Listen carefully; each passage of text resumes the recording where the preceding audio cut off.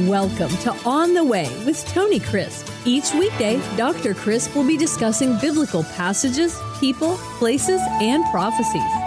Tune in daily to start your day right and deepen your understanding of how to better walk the way and enjoy the journey. Here's your host, Dr. Tony Crisp. Welcome to On the Way. This is Tony Crisp, and this is the 365 Bible Reading Plan. Today is June the 24th, and our chapter for today is the book of Daniel, chapter 1. Now, for the next 7 days, we are going to be in the book of Daniel, one of the greatest of all the books in the section of the Tanakh called the Writings. That's right, Daniel was a prophet, but his book is in the book of Writings because it has so much history related to Israel past, Israel then, and Israel in the future.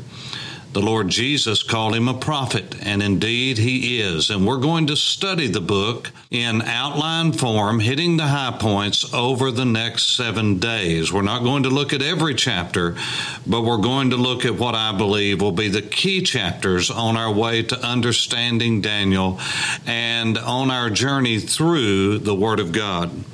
And so let's set the background for what we will be looking at over the next 7 days. First of all, the timeline.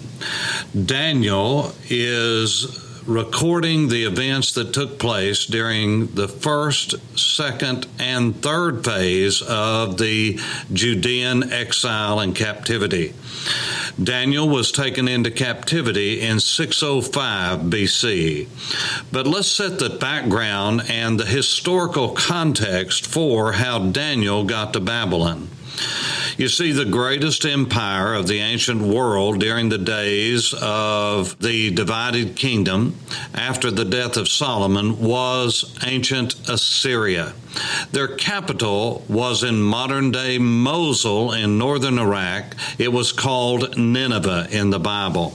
And you recall the story, how that Nineveh was a wicked city, and God sent Jonah the prophet, and Jonah preached and had just been in the belly of the great fish, and he was just where he needed to be with God, and God sent a mighty revival, and the scripture says, from the king all the way to the lowest person in the kingdom, they repented, and God allowed that kingdom then to have a postponement of judgment all the way until the time of Daniel. That's right.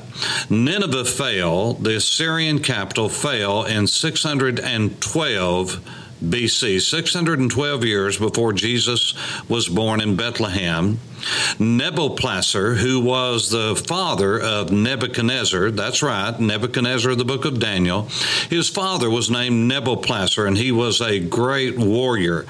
And he came north up the Euphrates River, and he conquered this long-fought enemy of the Assyrians and took their capital in 612. And he took all of the kingdoms around, and it was a great rout for the Assyrians. But as in many of the ancient kingdoms, they were not totally decimated and wiped out, and so there continued to be pockets of it. They moved their capital from Nineveh, which was destroyed. They went to Haran. Haran was where, you remember, Terah and Abram. That family moved from the capital city of the Uruk people, called Ur of the Chaldees, near Babylon in the south. They moved to Haran, and there's where Terah, Abram's father, died. And then Abram followed the Lord into Canaan, what was later known as the Promised Land. Now, Haran became the capital of the Syrian people for a time, and then that was routed, and so they moved to Carchemish. Now, Carchemish is in northern Syria, and that was the last stand of the Assyrians. It's interesting because Nebuchadnezzar took over for his father Nabopolassar after his death, and he continued to do what his father had done because the goal was to conquer all of the Mediterranean world all the way down to North Africa. The great power of North Africa was Egypt. There was a new pharaoh that came to power named Necho in 609 BC. Now, in 609 BC, Necho made his way up through the Via Maris, which is the coast of Israel, and the Via Maris is cut off by the finger mountains of the Samaritan mountains that run out to the sea, called the Carmel Mountains, where Mount Carmel is apart, where Elijah fought the prophets of Baal a couple hundred years before this time.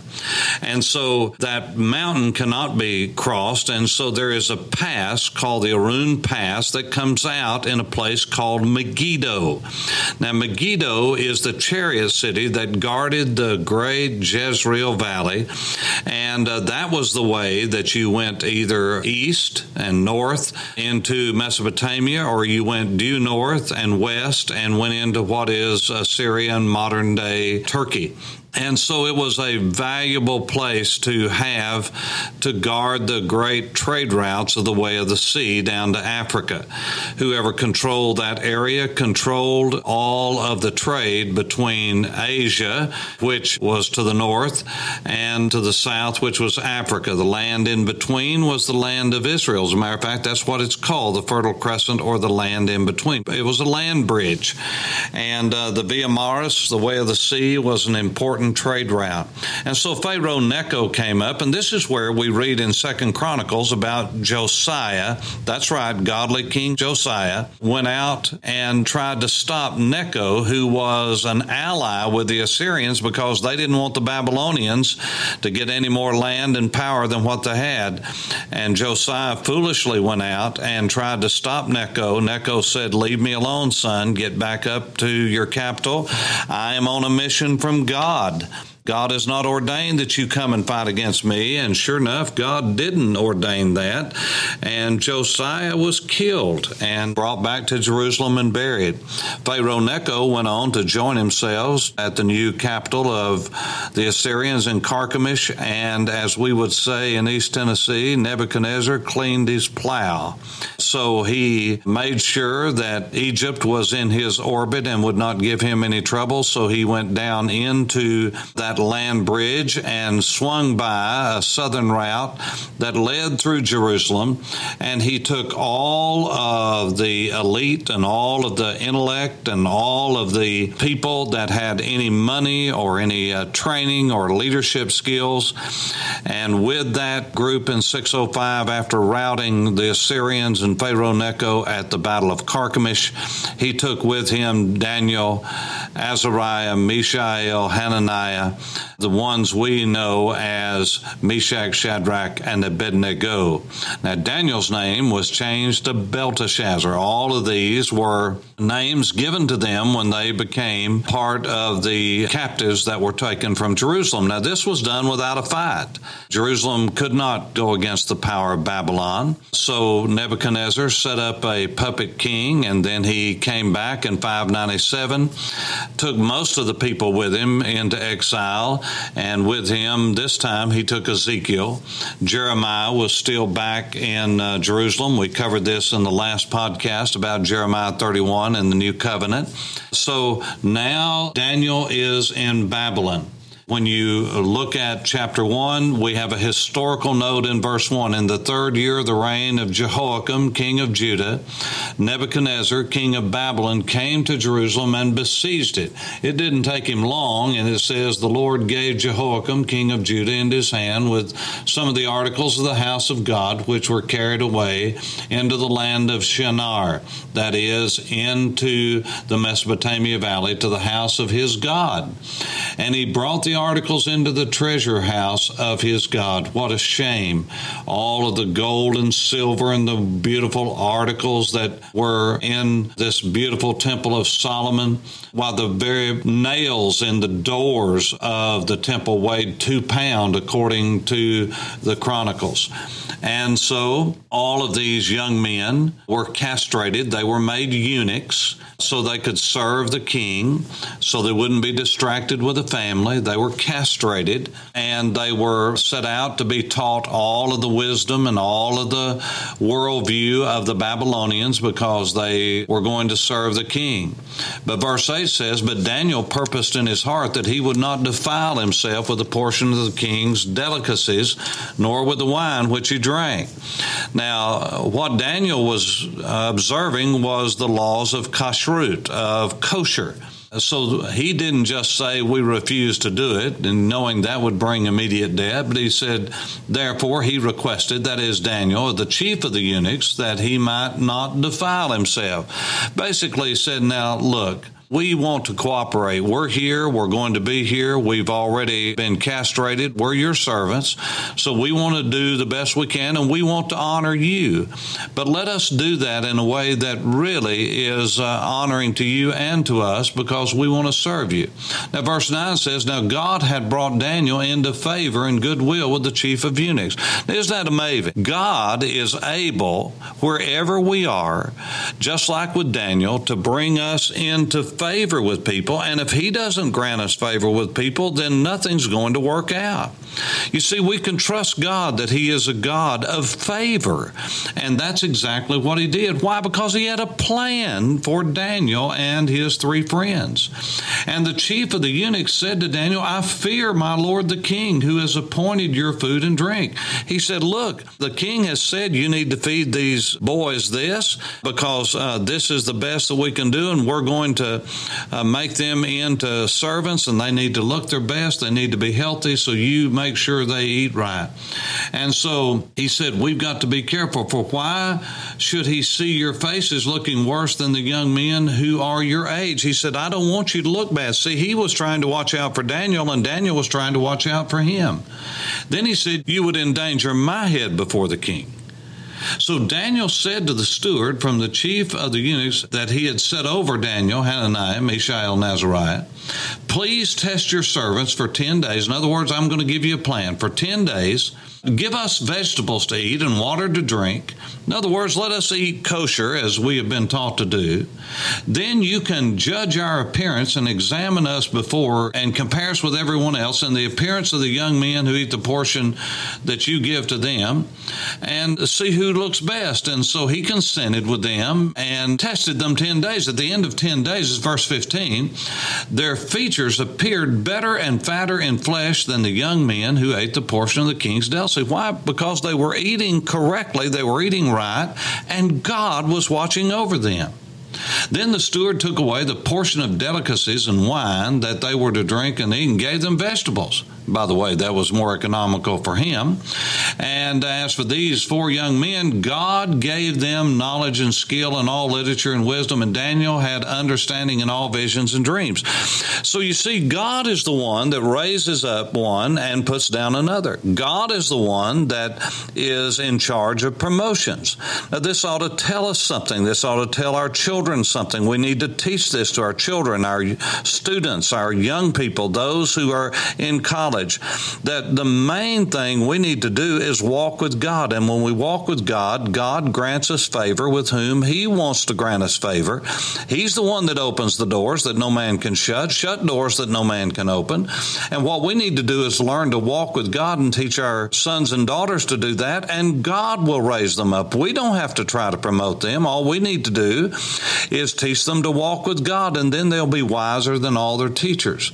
And as for these 4 young men, God gave them knowledge and skill in all literature and wisdom.